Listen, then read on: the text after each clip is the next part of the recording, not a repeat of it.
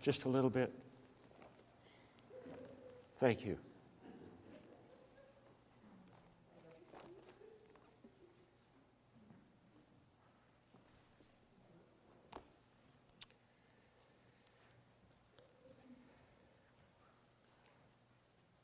Today we're going to look at a passage of Scripture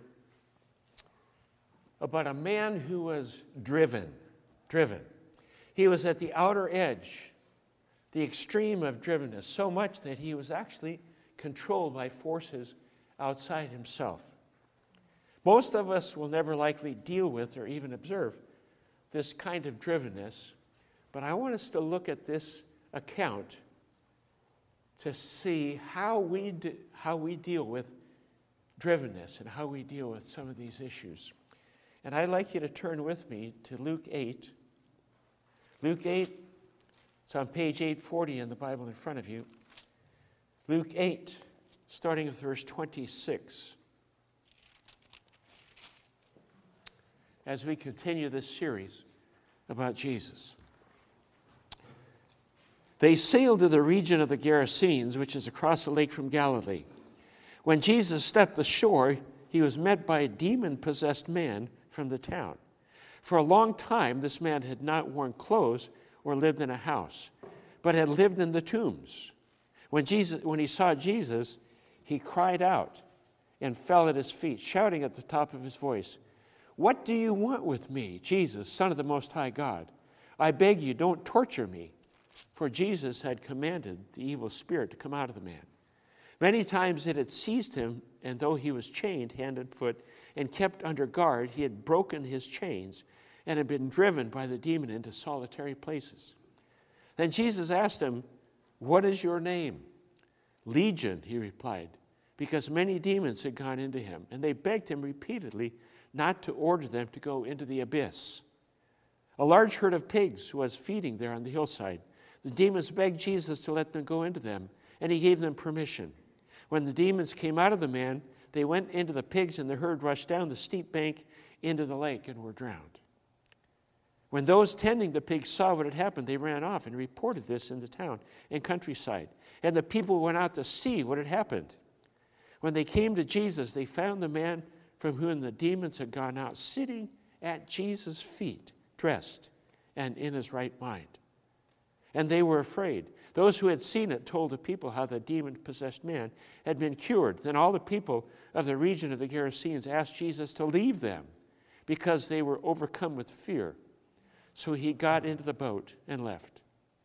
The man from whom the demons had gone out begged to go with him, but Jesus sent him away, saying, "Return home and tell how much God has done for you."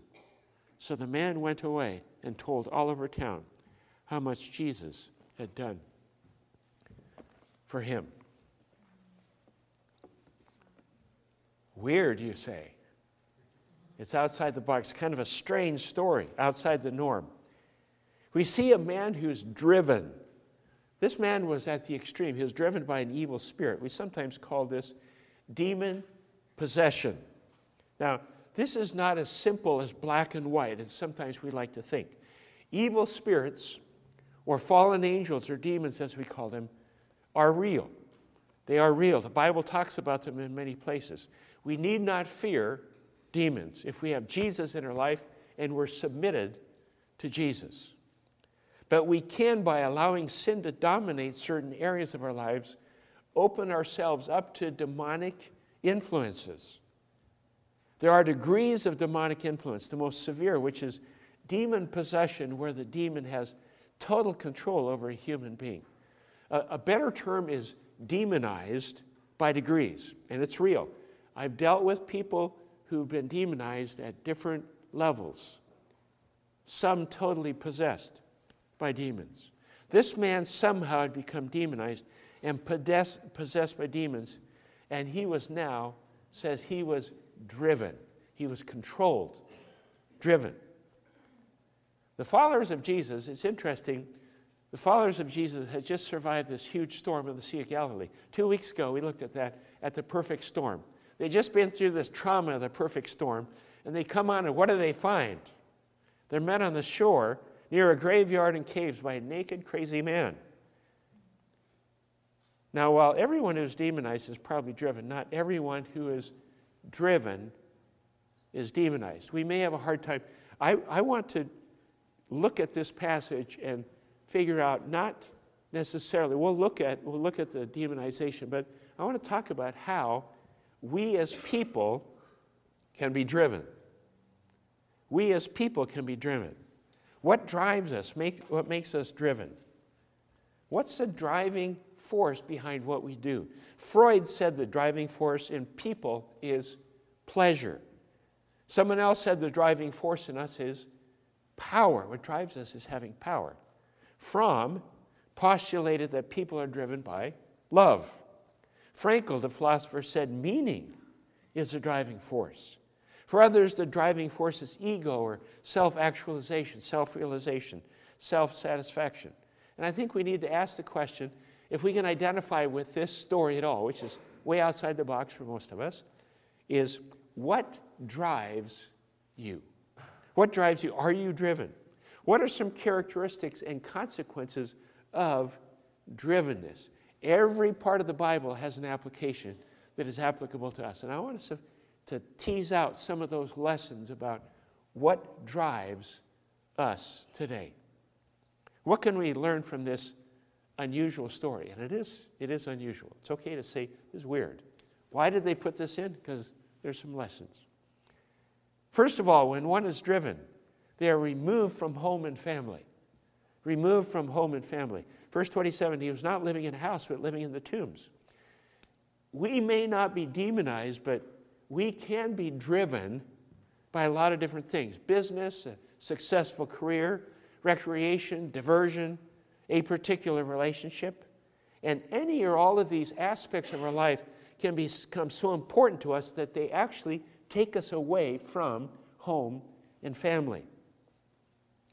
Is there anything in your life that drives you and takes you away from family? Driven people are typically abnormally busy, usually too busy for the pursuit of ordinary human relationships, marriage, family, and friendships. God may or may not even be in the picture. Driven people operate on the misconception that busyness is the sign of success and of personal importance. If I'm just busy, often these people will complain about their responsibility. The busy schedule, all the appointments, long hours, no day off, no vacation, for a long time. And of course, these people usually let everybody know how busy they are. Drivenness can actually remove us from home and family. This is not the extreme of the man in our story, but it's real, nonetheless. When one is driven, they are, secondly, stripped of dignity. Stripped of dignity. This man was naked and stripped not only of his clothes, but he was stripped of his personality, his character, his dignity, and his worth, everything. In our drivenness, we can very easily compromise our values or our character, even our dignity, to reach goals. We sometimes will compromise truth to live a lie, believing everything is well as long as I just keep going and I'm busy. Driven people have little time for honesty. They're preoccupied with success. They have no time to stop and see if their inner person is keeping pace with the outer person. And then you develop gaps in internal integrity. Some will compromise truth to reach a goal.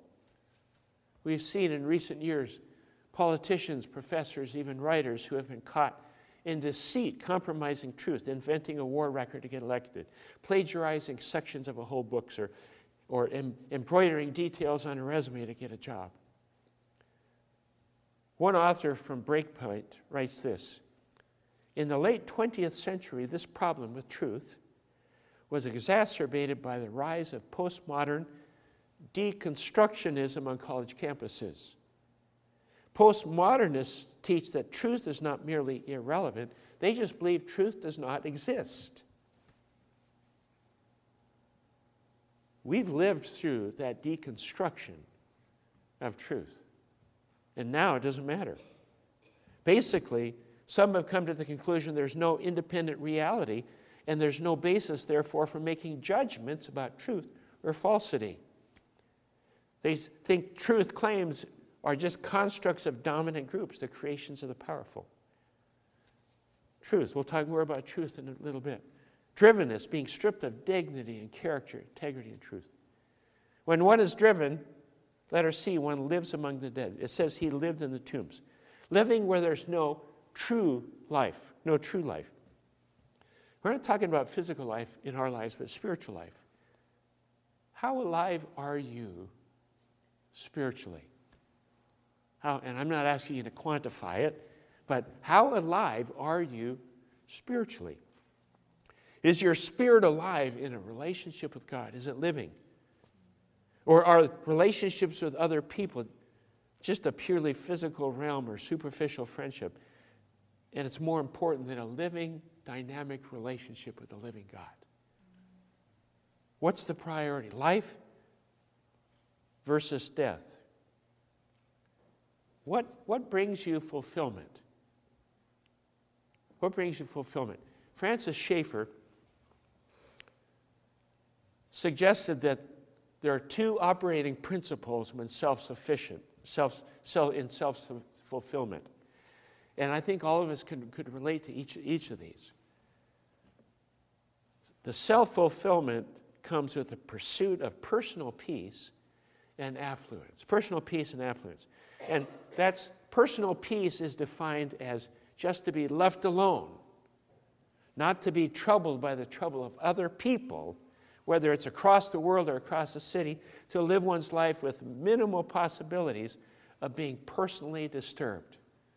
Boy, I don't know if you can identify with that. I don't want to deal with this, that, and the other. I just want to have my personal peace. Then there's affluence, defined as an overwhelming and ever-increasing prosperity. Life is made up of things and more things. Success is judged by an ever higher level of material abundance. It's all about having more. More. Stuff doesn't bring life. It's dead. It's inanimate. Gods that are no different than carved statues of wood and stone. We bow down and we say, "Oh, thou great BMW, bring me fulfillment. Oh, dream house, give me everything I've ever wanted." We can worship inanimate objects. Driven, living for dead things. Driven, living among the dead. This guy was living among the dead. When driven, one, letter D, resists God. In verse 28, the man said, "Leave me alone. What do you want with me?" He didn't want anything to do with Jesus. Do you ever resist God? I do.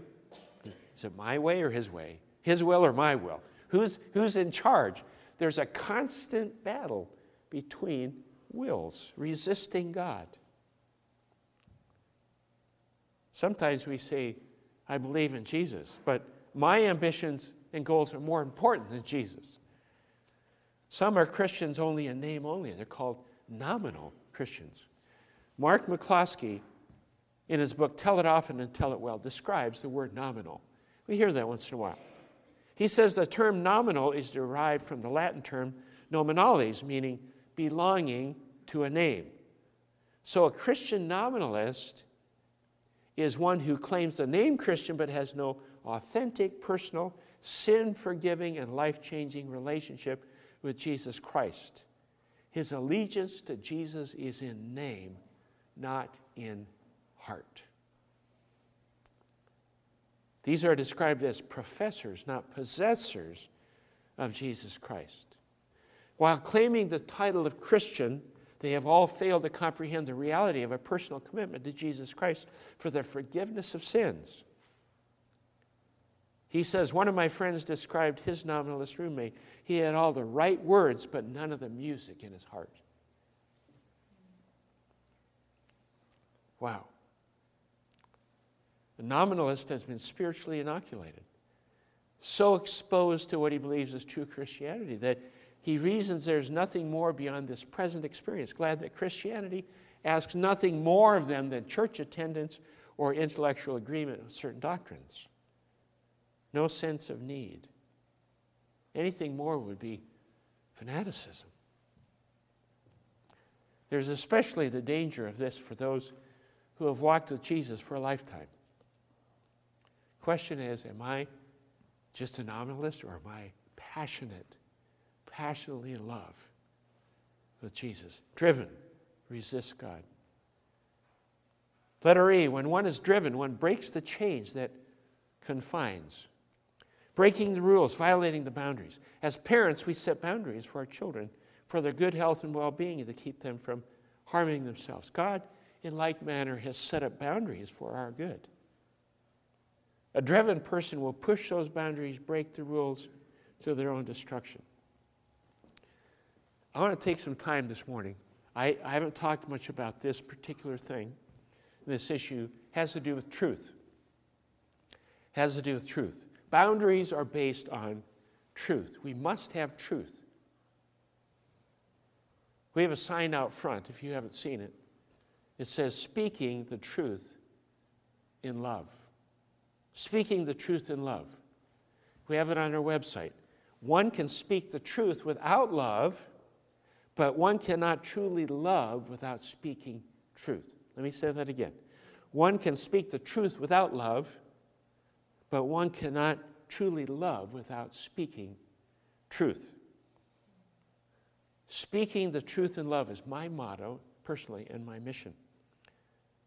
I want to talk for a minute about truth and the issue of, I haven't talked about this yet, transgenderism.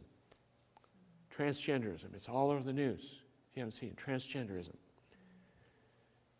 Transgenderism exists because of gender dysphoria. Gender dysphoria. Gender dysphoria, according to American Psychiatric Association, is the psychological distress that results from an incongruence between one's sex assigned at birth and one's gender identity. Okay? In other words, I can't be a boy and think I'm a boy, think I'm something else, or a girl and think I'm something. Whatever, it's an incongruence between those two things. Simply put, it's a mental illness that cannot reconcile truth with perception. It's a mental illness, cannot reconcile truth with perception. And let me give you another example of something like this. If someone has an eating disorder and they're skin and bones because they won't eat, and they look in the mirror and they think they're fat, okay, that's a dysphoria. That's a gap between perception and reality. Truth is you're fine. You don't need to starve yourself because you're not overweight and fat and obese, whatever. That's an example we've all come to know. Gender dysphoria is the same thing in a way. Now, it's a very complicated topic. I just want to cover some things. We need to have answers for that. The truth is, and I could be arrested in the UK for saying this, the truth is there are two genders. Two genders. And my physiology determines my gender. Not how I feel, not how I perceive myself, not how others, not the peer pressure that says maybe you are being the wrong gender. It's my physiology, what I was born as. God created us all special. Read Psalm 139. We have that on our website.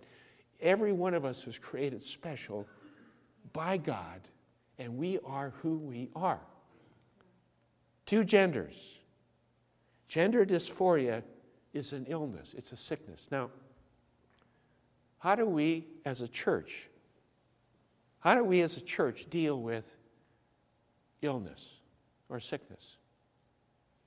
Okay? Do you condemn, point the fingers, and say they're sick? Oh, those terrible people. We love them. We pray for them. We accept them. We don't accept the illness any more than someone who comes in with a cancer or some kind of a sickness. We don't say, well, just got to put up with it. I guess that's just the way it goes. No, we pray for healing. We love them. We care for them. When someone is sick, we pray for them, care for them. Jesus came to the sick. Luke 5:31, Jesus answered them, "It is not the healthy who need a doctor, but the sick. I am not come to call the righteous, but the sinners to repentance." We are called to have compassion for those struggling. At the same time, we must offer truth for healing. Truth for healing. Finding our identity, not in something out there, but in Jesus Christ. We don't have time to do a lot of this, address this comprehensively, but we always must go to the truth. And the root cause goes back, and I've said this before, and I want us to be aware of this. The root cause goes back to a relatively recent term or construct. This phrase was unknown until about 12, 15 years ago. That phrase is called sexual orientation. Sexual orientation. And truth states, and I've said this before, I'll say it again, there is no such thing as sexual orientation. There is only sin orientation.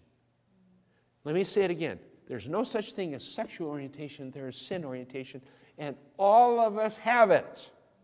We all have sin orientation. All have sinned and fall short of the glory of God. We are all sinners. Sexual orientation was an attempt to take one particular sin, just one, homosexual sin, and justify it as acceptable because, quote unquote, I was made that way. We were all conceived in sin. We all are sinners. We could justify every kind of sin we can do and commit if we justify it that way. We all have sin orientation. Sexual orientation is just one of those sins. Now sexual orientation is being used, and I saw this coming. I saw this coming. It's being used now to justify pedophilia. Sex with children of any age. The Minnesota State Legislature, just this week, just 2 or 3 days ago, narrowly defeated a law legalizing pedophilia. The wording stated, that is my sexual orientation. The United Nations attempted to pass another edict saying it's just sexual orientation. They're called MAP, Minor Attracted Persons, MAPs. It's been going that way. When you justify sexual orientation, instead of calling it sin orientation, you can justify anything. That's where this is headed and has been heading for a long time. Where is the church in this? We need to be aware. We need to pray. And out of this sexual orientation and this gender dysphoria, all the things that have happened, we sit as a church and we say, what do we do now? What do we do? I've shared this before, that in the city of Eau Claire, I spoke at a city council meeting against this. They passed a law, it's a law in the city of Eau Claire, city limits, that if you are a licensed counselor and you are counseling a minor and they come to you with gender confusion, gender dysphoria, it is illegal to counsel them back to their biological sex. It's illegal. You can be prosecuted. That's been on the books for 5 years.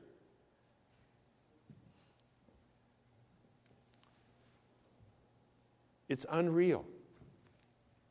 It's unreal. The slippery slope ends who knows where. Truth.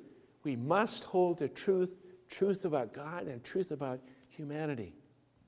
We break those chains and we destroy humanity.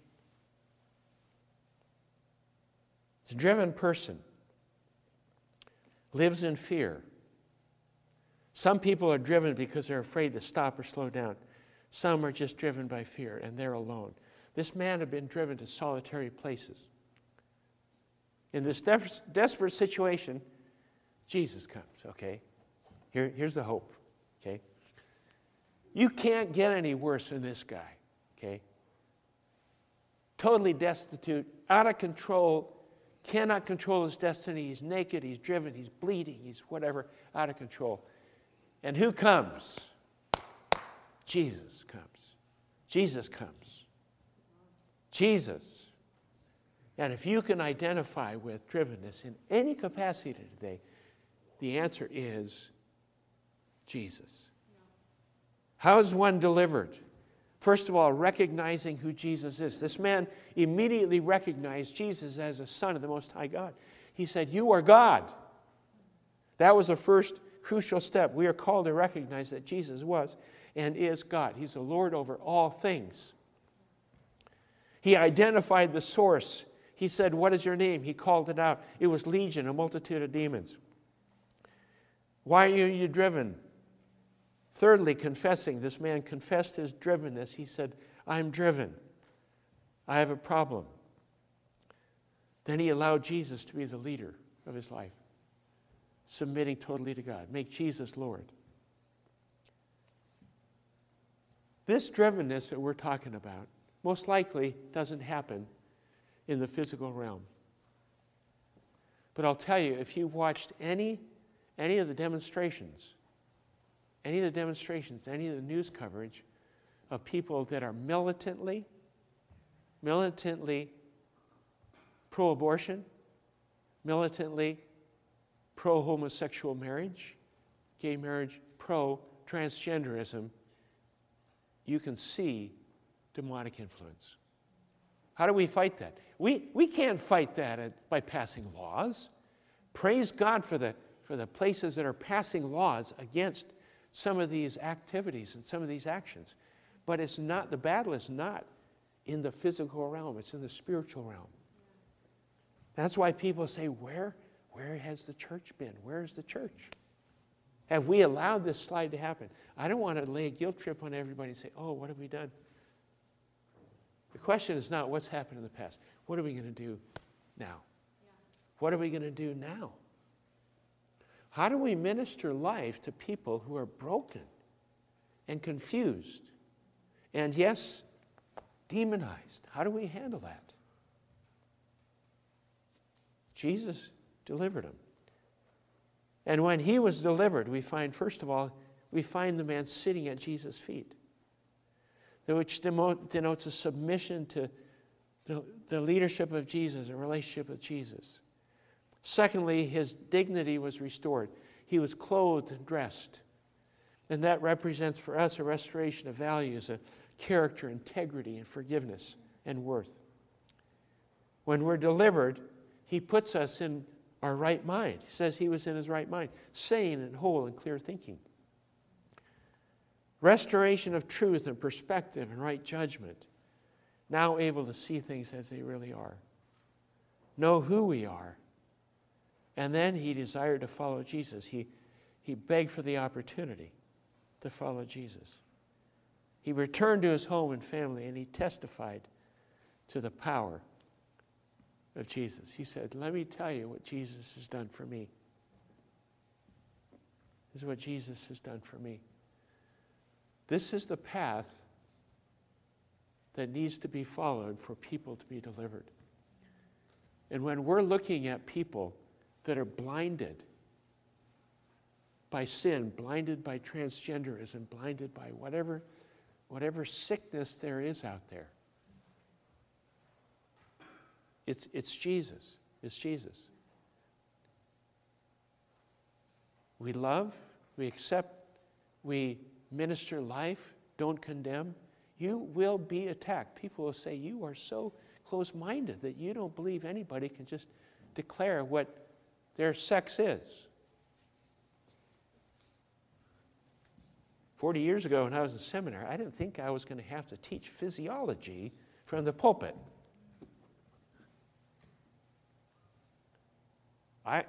We've heard a lot in the last 2 years. Follow the science. Okay. Follow the science. What makes sense?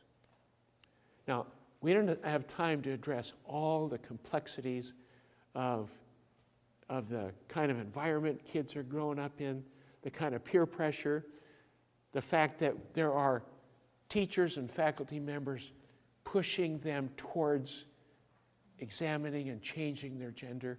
That all happens. We don't have time to address that. But we must be the church, first of all, the church that declares the truth. The truth. Speaking the truth in love. In love. So when this guy changed, what happened? What was the response of the people? This guy was radically transformed. It was fear. This guy was completely delivered. How did they respond? In fear. They asked Jesus to leave. Sometimes when we see the supernatural hand of God, we are afraid. It disturbs our equilibrium. It upsets our comfortable existence. These people had grown accustomed to this crazy, driven man.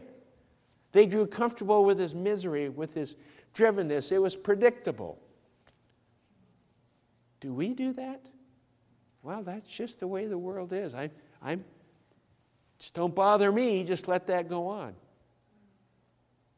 Comfortable. Jesus delivers a man and they say, get out of here. You know, Jesus does things outside the box. Jesus upsets predictability. These people rejected Jesus. They sent him away. They said, go away. I believe God is getting ready to do some very powerful and unusual things in this church, in Eau Claire, and in our country. We need to expect it. Don't reject it. Don't be afraid. God's power, when God's power is released, he does some crazy things. This was one of the weirdest stories in the book of Luke. Well, you know what? I don't think we've seen anything yet. God's getting ready to do some things that we haven't imagined, beyond our ability to imagine or even think of what he's doing. Are we going to accept that or reject it? Let's pray. Father, we thank you that you have shown your power over all the enemy had to offer. And I just pray, Lord Jesus, that we would understand truth and be able to separate fact from fiction. And Father, that you would raise us up as a church of Jesus Christ that is compassionate and loving and redemptive, that we would look to redeem, not judge and not condemn, but to give people the only thing that can deliver them, to give them Jesus. And we thank you in Jesus' name.